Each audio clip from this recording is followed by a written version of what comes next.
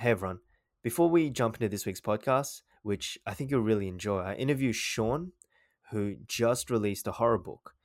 Now, if you're interested in this genre, or you just like reading, or you need some inspiration for creative writing, whatever the reason is, I have all the links in the description.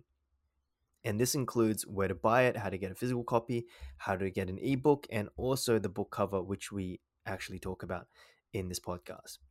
Also, the ebook is 99 cents. So if you have a Kindle or you have any sort of tablet, then I do recommend it. Sean spoke about wanting to give it away for free, but unfortunately, the website doesn't actually allow that. So 99 cents was the cheapest he could put it at. Regardless, if you just want some reading material or you want to support a young, aspiring artist, which I think is a great reason to buy something, then have a look and hopefully it's to your taste.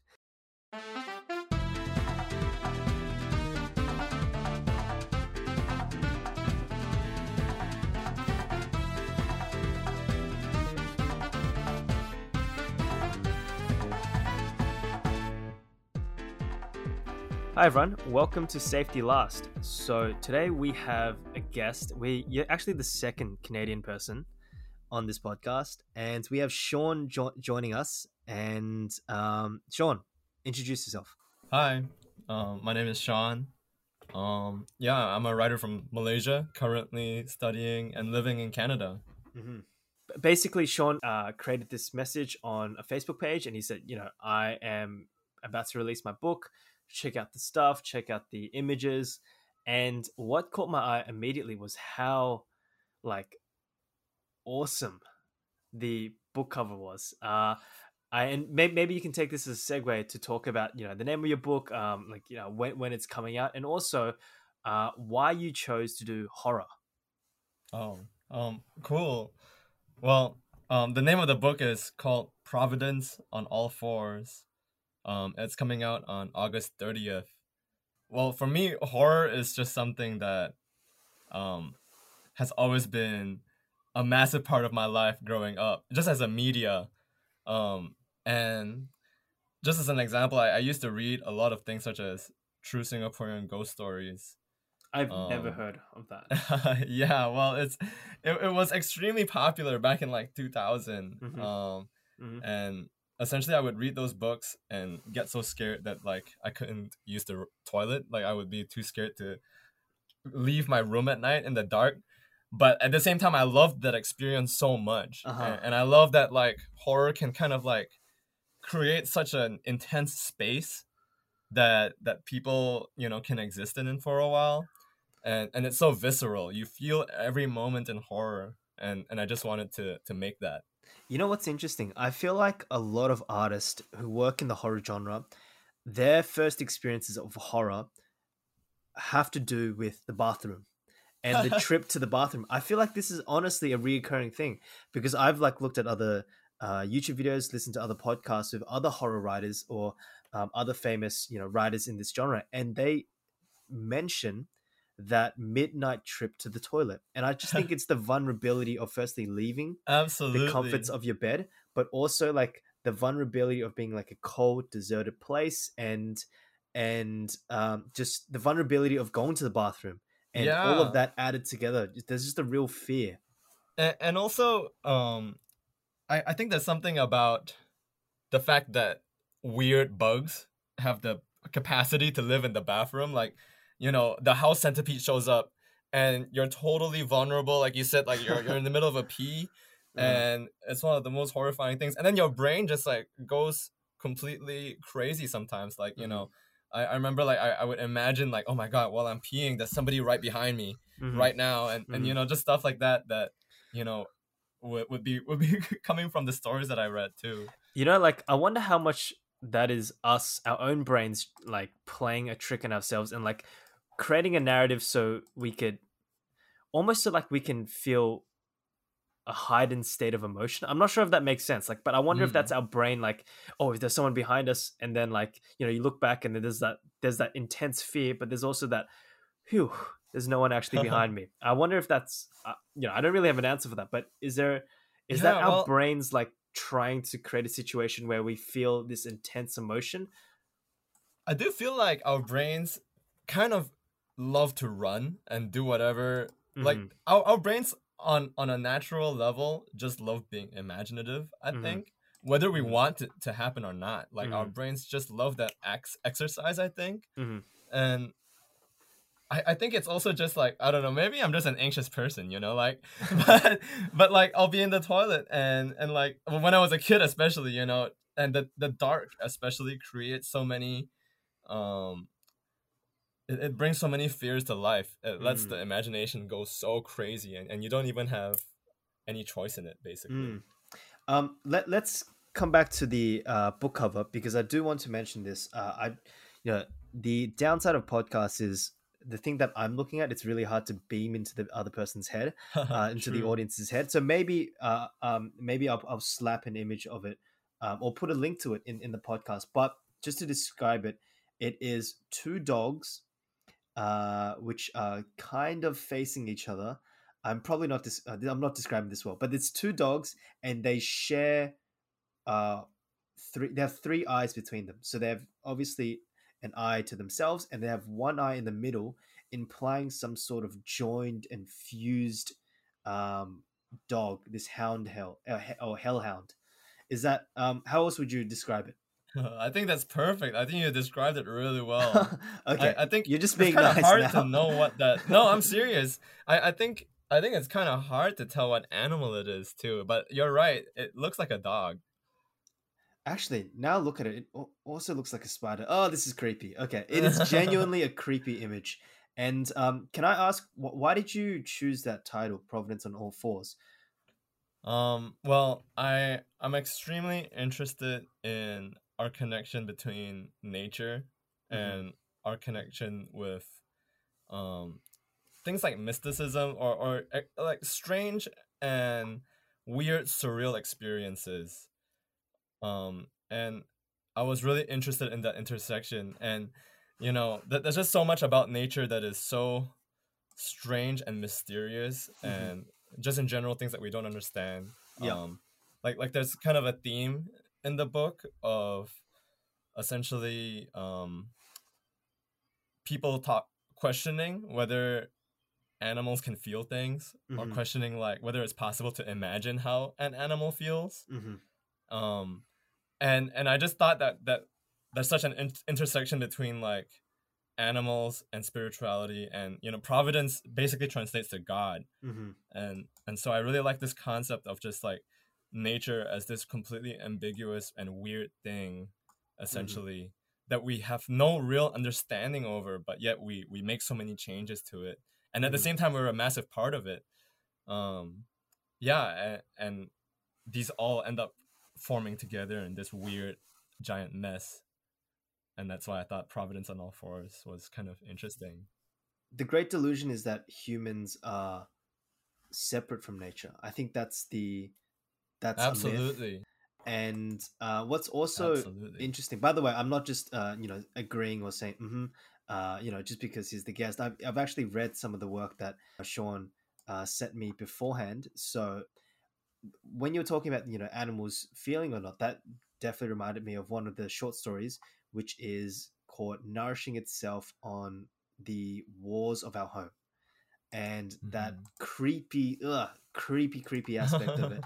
Um, talking about animals and horror, when we think about aliens, we often think about them in a humanoid form. So they have a big head, maybe a huge head, for an enlarged brain. But on the other hand, if we just look at our surroundings, just look at the moth or the shark, they look so different and strange to us. Like Oh to me, it's yeah, hard to conceptualize. This might be a totally different topic, but it's hard for me to conceptualize aliens as resembling us when even the nature around us doesn't resemble us. absolutely. I totally agree, and there's just so much um that we don't even understand, like about how animals interact with the world. Like like just as an example, like how moths can essentially travel by how the how light's gravity works. And I don't really understand that on a conceptual level, but that is why they end up like going to light sources, because they're attracted to that gravity essentially that it's created. And I can't even begin to say like that I can understand that. That's Mm, just such an alien experience. And other animals can feel, literally they navigate through like the magnetic field of the earth, like hammerhead sharks. Like that's not a part of the story, but like things like that about animals are so strange, and we can never imagine how that living experience must be like. And I find that really interesting. mm. And I'm not sure if you read any of Edgar Allan Poe or Hmm. any of the old uh, Gothic, yeah, any of the old Gothic horrors. But I read this book called The Narrative of Arthur Gordon Pym, and it's written by Poe and talking about nature and the weirdness of the world. It's a book about a person sailing through the sea and being shipwrecked. The the sailors on board cannibalizing each other because they run out of food, and it just transforms something as, I guess, I don't want to use the word mundane because the sea isn't mundane, but as as the sea's still a very regular part of our world. Like, we know what the sea looks like. We've all touched the sea and stuff like that, but it just transformed that symbol into something like terrifying and so bizarre. And it was one of the most terrifying books, along with Dracula. That was so terrifying. Absolutely. And I what I love about that is just how it kind of, I feel like human beings like to enjoy feeling like we're in control of nature. Hmm. Like we've kind of tamed it, and that Hmm. we've taken, and to a degree we have, like there's no piece of uncultivated land to a Hmm. degree. But at the same time we like to feel that power. Hmm. And then we like to, even in nature documentaries, it's all very beautiful nature. It's all Hmm. very, even the violent aspects of it are kind of like clean in a Yeah, way. But sublime. yeah, very sublime. But things like Edgar Allan Poe's like weird reversion of like, even cannibalism is like this extremely like intense and like old, as old to human beings, like need for hunger, like need for food essentially comes out, and that's all natural up to a point. So just let's return to some of your works.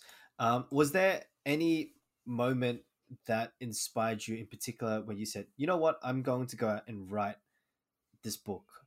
Was there a Mm. particular experience? Was there a moment were you walking in a dark alleyway and then something jumped out at you? Like, what, apart from wanting to create art, which every artist would feel, was there any other formative experience along with the bathroom trip? Well, I would say that I'm always going out into nature and taking walks, and kind of enjoying what it looks like, but at the same time being aware of how, at the same time, brutal and cold nature can be, Hmm. the same way that human beings can be in the exact same way. I would say like, um growing up in Malaysia was such an experience, like growing up in and going to into the jungle as an example, and then seeing both like the intersection of intense wild nature and then like garbage bags in the middle of the jungle, full of rotting food and like full of plastic essentially. Hmm. And all of this like came together to make me think about like how to make those feelings um visceral and intense, and like something that becomes like a physical space that became stories, I guess. Hmm. And I would say a lot of the stories come from, have like a big part of like my own personal experience imbued in them. Like they're very surreal and they're very fictional, but at the same time, um, a lot of my own experience with nature, my own experience with the feelings that it gives me, which are both beautiful and horrified at sometimes, are in the book. Mm. So, like I said before, you sent me some of the short stories and I had to read before we're doing this interview. And what you said reminded me a lot of the first short story I read, which is Deep Green Gravity.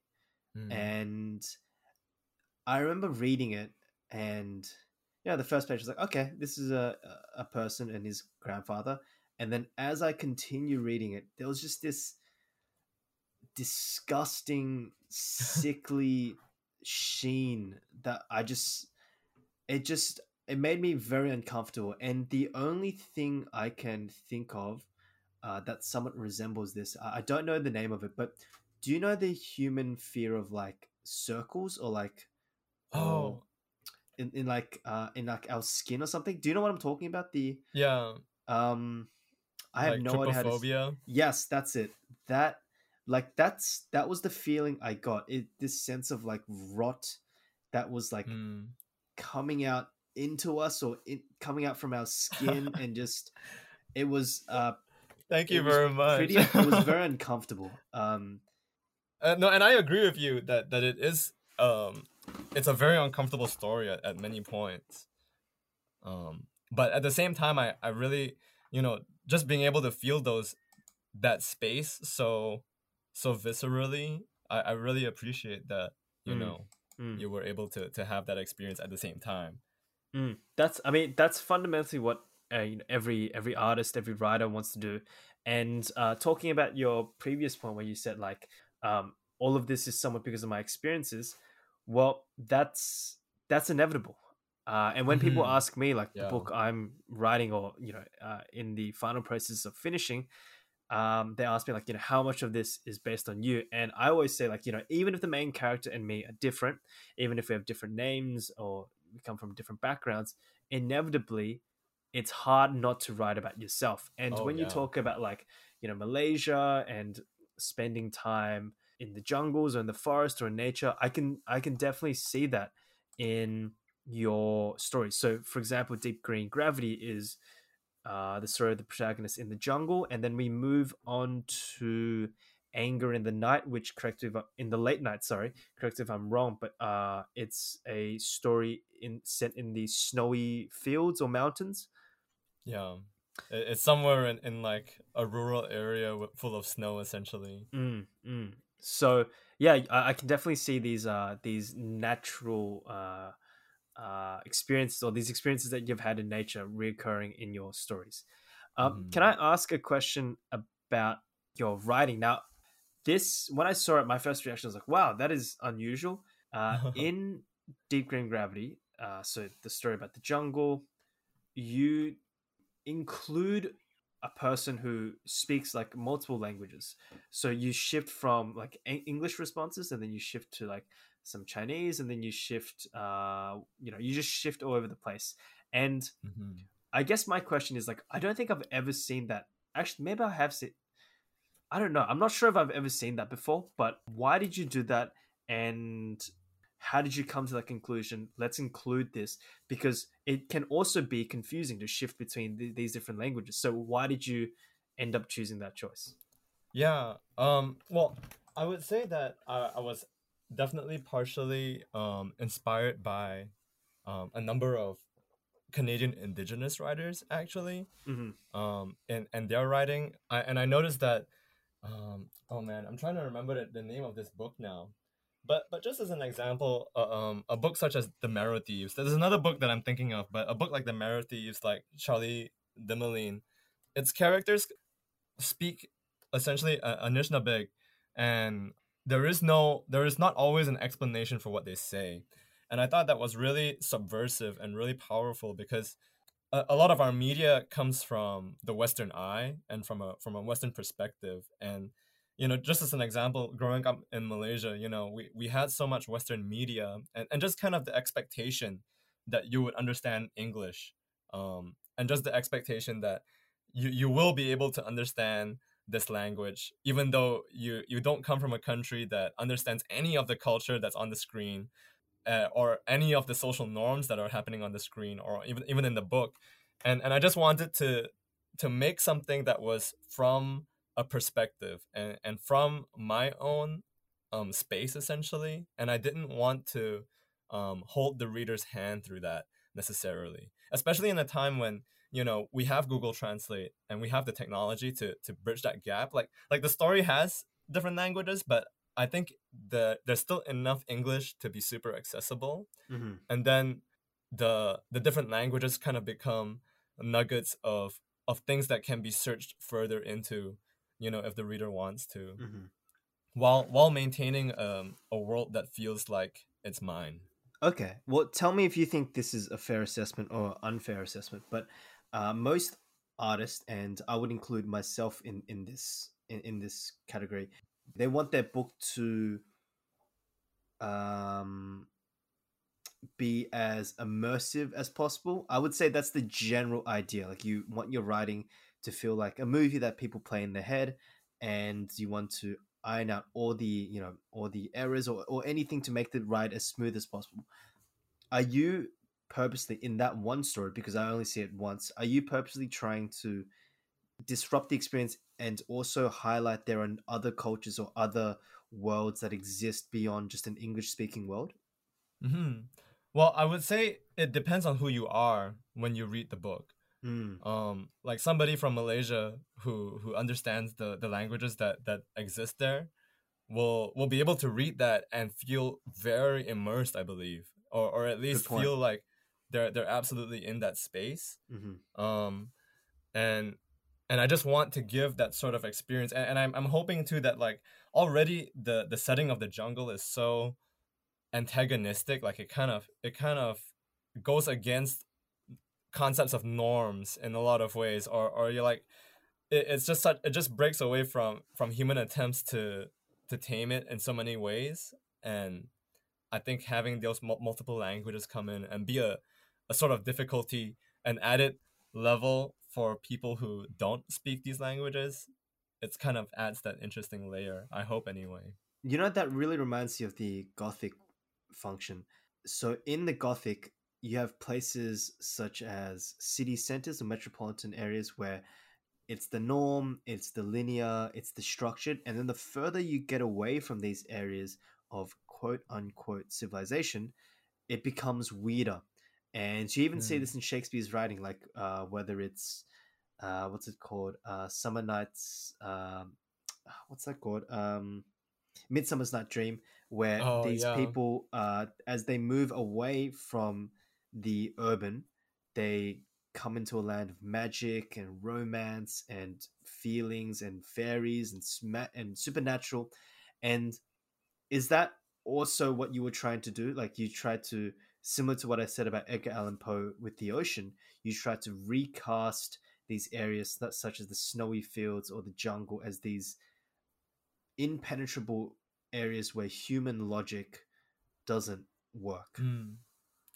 Yeah, I would say to a large degree that is what I'm trying to do. But I think I'm also really interested because that creates kind of like a dynamic again. I think like as an example with Poe's story of like the further you leave civilization, the more wild it becomes. I Mm-hmm. mean, like that clearly that does happen. But I'm also really interested in how human beings are still very much animals in a lot of ways. Mm. Very sophisticated animals, but that like even in our urban areas, the kind of weirdness that comes from being a part of nature still exists. I definitely saw that in the. I keep talking about the jungle story, but perhaps it was the first one I read. But it really struck me with how just uncomfortable I felt. But I guess that would be expressed through maybe the grandfather and just his. He seems to move so. He seems to be so human at one sense, and then also so animal.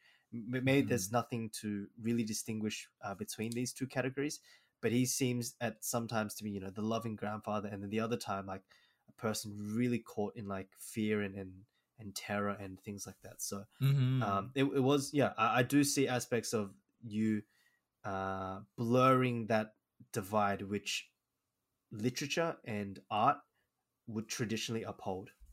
Mhm. Yeah, and I really appreciate you saying that. Absolutely. Hmm. Um because I feel a lot of those feelings a lot of the time, you know, like sort of that anxiety, and I think things like nature explain a lot to me in a number of ways. Like that kind of weird anxiousness that like fight or flight response that people get, and that can really cloud our brain sometimes. I think it's something that we all deal with from time to time, and it scares us a lot of the time too. But I think coming to accept it and then to understand that we can do better is what I'm really interested in as well. Um, I've got a question. I want you to answer with, out of 10, with 10 being a lot and, 1 being not so much. But as I was reading your work, just a name kept popping up into my head. And I felt like there's, Sean must have read this person. Like, there's no way that he hasn't read this person. So out of 10, how much of your writing or how much of your idea of horror was inspired by Ito Junji? Oh, honestly, a 9 out of 10, in my opinion. I think Junji Ito's work is well, Uzumaki left a massive impression on me in my freshman year of university, my first year. That And novel, or no, that manga, I purchased it to read it myself, and mhm. it, I never want to read it again. I know it made me feel It's sick. so It good, gave but me fever, kind of. I never want to read it again. Like, it's a great piece of art, but like never. Like, I just, I don't know. I'm good. I'm good, Yeah, Ito. No more for me. absolutely. And I just love work that creates such intense space like that. Like you can feel every single moment in that book, like it's something that's organic, that just exists there. And it kind of follows a logic into something that's completely insane, but at every turn you're like, okay, I mean, that makes sense, Mm. even though it's extremely weird. Yeah. For anyone who hasn't read it, the book Uzumaki, which I think translates to circle or spiral in Japanese, it is about a town that is dominated or controlled by or intimidated by a spiral, which I know sounds ridiculous. It sounds, for anyone who hasn't read it, you're thinking like, what on earth is this person talking about? But the idea of the spiral comes to dominate the town so completely that it's, I don't even know how else to say it apart from it is just bizarre. And would you say, because Ito has influences from Lovecraftian horror, which is just this horror which is so cosmic and so overwhelming that humans just can't understand it. Do you think you have aspects of that in your own writing? Because Ito was very influenced by that as well. Mm-hmm. Well, I think to a degree, I have read Lovecraft, um, but I always thought that Lovecraft did not do such a good job of, like, he did a very good job of creating like insane monsters and insane, like Dagon is like one of my favorite Lovecraft stories, which is like just this like image of this alien shore full of dead fish and then this giant monster at the end. But his writing is very inaccessible, and it doesn't pull me in a way that, as an example, like Ito's stories are able to, or even other horror writers. Can you give me an um example of like what you mean by unable to pull you in? as an example, Lovecraft does a lot of the, oh, it's right behind the door, it's right there, I'm terrified of it. It's gonna come in any moment now. I'm horrified. The thing is right behind the door. Or he'll say something like, "Oh, and it was so bad that I could not even imagine it." I think this is gonna happen because it's so early on, and he really started this kind of weird genre. But now there's so many better ways of building up that atmosphere, and kind of creating something that feels a lot more satisfying, while not exposing the monster in any way. There's still so many interesting ways to build upon what Lovecraft kind of began. And so while I appreciate his stuff, there are a lot of issues at the same time, I think. Just Mm, with pacing, among other things. interesting. So, Yeah. what's your big takeaway from writing all this horror? Do you plan to continue in this genre, or have you thought about? I'm not sure if you've even thought about your next book, but is horror something you want to continue writing? Just continue writing in over and over again. Yeah, well, I think horror will always be a part of my writing style no matter what, because I just have this writing style that feels very uncomfortable. I Mm, think in a lot of ways it's mm, very close up, and it's very anxious a lot of the time. It's mm, that kind of very strange writing style at times, and I think I just gravitate to the kind of concepts that horror affords. But at the same time, I would love to write other things. Like there's so much. I think horror is as a genre can do a lot of different things. mm. And you know how you said before you felt like your writing was very uncomfortable. What are a few other adjectives that you would use to describe your book and your stories, apart from um uncomfortable? I would try. I mean, I hope anyway. These are the adjectives that I hope my book creates. But I mean, it's kind of face melting a little bit. It's very intense and up close descriptions. It's very weird things happen. People are panicked a lot of the time, but at the same time, I hope it's very pretty. I think there are a lot of quiet moments, and it's very peaceful when it isn't completely high octane Hmm. fear That's and word. intensity. Hmm. And something else I really like, and perhaps this is just because I grew up in a metropolitan area, and I'm guessing so did you. Hmm. Because of this, stories like Dracula, which, like I said, was just terrifying for me. Whilst I appreciate it a lot, it always put the horror as something, like it's something that existed in like a castle. To me, that's what I think of when I think of like Dracula. There's always something like, far away in, was it like Transylvania or something, a strange place, an exotic land, and these horrors, come in those areas, and then they sometimes brush against us in the more quote unquote civilized part of the world. Yet your writing seems to, and I know we've touched upon this before, but I don't think I've just given you the praise for that. Like, it seems to blur the lines between the exotic lands and the unexotic lands, or the familiar, and similar to Ito, and that's why I asked, if you were influenced by him. You're able to find the horror in the mundane, the everyday. Hmm. And I find that, as a person who lived in the suburb and in the city area, like, to me, that's just as interesting, or that is interesting. Yeah, well, I really really appreciate you saying that, and I think I don't know that there are a lot of hidden feelings that people experience all the time that aren't said, that are very invisible. And a lot of those feelings are not always positive. They're not negative either. I mean, it's always such a soup of various emotions that we go around with every day. And I think horror is so good at kind of dissecting all those different feelings, and sort of intensifying those feelings and making them apparent. And I don't know. I feel like there's a lot to learn from sitting with those feelings. And I think horror is so good at sending necessary at giving important and necessary reminders sometimes in a way that's very instant and visceral.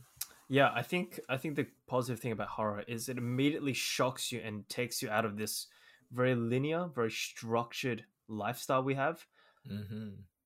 I remember watching. This isn't really horror, but I remember watching a David Attenborough documentary and just seeing the beauty on screen, and just for a moment thinking like, there is life beyond, 9:30 wake up, and 6:30 come back from work lifestyle. Like, Mm-hmm. there is like a whole world out there which we don't always interact with because of just how structured our life is, but it is there and it lurks beneath the surface. And it only takes something like a horror story or like a beautiful romance or anything to break us out of that loop and show us that there are other facets, other worlds beyond just what we know. Absolutely. I totally totally agree with that. And yeah, I think that's things like writing are so good at creating perspective, and forcing people to sort of make that exercise of dealing with a different perspective, Hmm. and I just love what horror allows. Absolutely. So, Sean, give us some more, to end up with this, to end on this. give us some more information about your book. Where can we get it? Maybe the blurb, or like, when is it coming out? Just any more information so the audience and me can go, look and do some research on this and find out when we can get it. Yeah, for sure. Well, it's going to be published through Amazon, available through Kindle. It will have a paperback version along with hopefully an extremely cheap or a free ebook version. It will be out on August 30th. And yeah, I hope that you enjoy the book. It is super weird, and I hope that you like that kind of thing. Anyway, just to jump in, so when I was talking to Sean before this, so this is the pre-recording stuff. I just remember talking to Sean and asking him questions about, like, how much do you want to charge for your ebook and stuff. And another reason I asked this is, as my listeners will know, I am pretty close to releasing my book. So because of that, I'm just trying to get as much information about ebooks, hardback, paperback books, etc. And Sean gave a magnificent answer, and he said something along the lines of, because I'm an artist, for me, the most important thing is actually getting these stories across, because I think I want people to listen to them, and I think they have some value. And he said, because of that, he's thinking about either giving out for free or selling it for as cheap as possible, because the art is just as important or more important than actually the marketing or the business side. So because of that, I think that alone, I think is just such an awesome mindset. And I think that captures the artist spirit really well. So, I mean, if you can't think of another reason to support this dude, I think that's a good enough reason. Thanks so much, Stanley. That's honestly really, really nice of you to say, and I seriously appreciate that. All good. Well, we'll end it with there. So thank you for joining us, Sean, and thank you, audience, for joining us on Safety Last. All of Sean's links, any websites or any Instagrams or any social media platforms, all of that we put in the link. So if you want to check it out, please do. Apart from that, have a good day, and I hope you are well. Thank you for tuning into Safety Last with Stanley Ching. If you enjoyed this, then please leave a rating or a comment. I hope you're leaving with a new idea, and make sure to follow us on Instagram, Facebook, and other places that can be found in the description.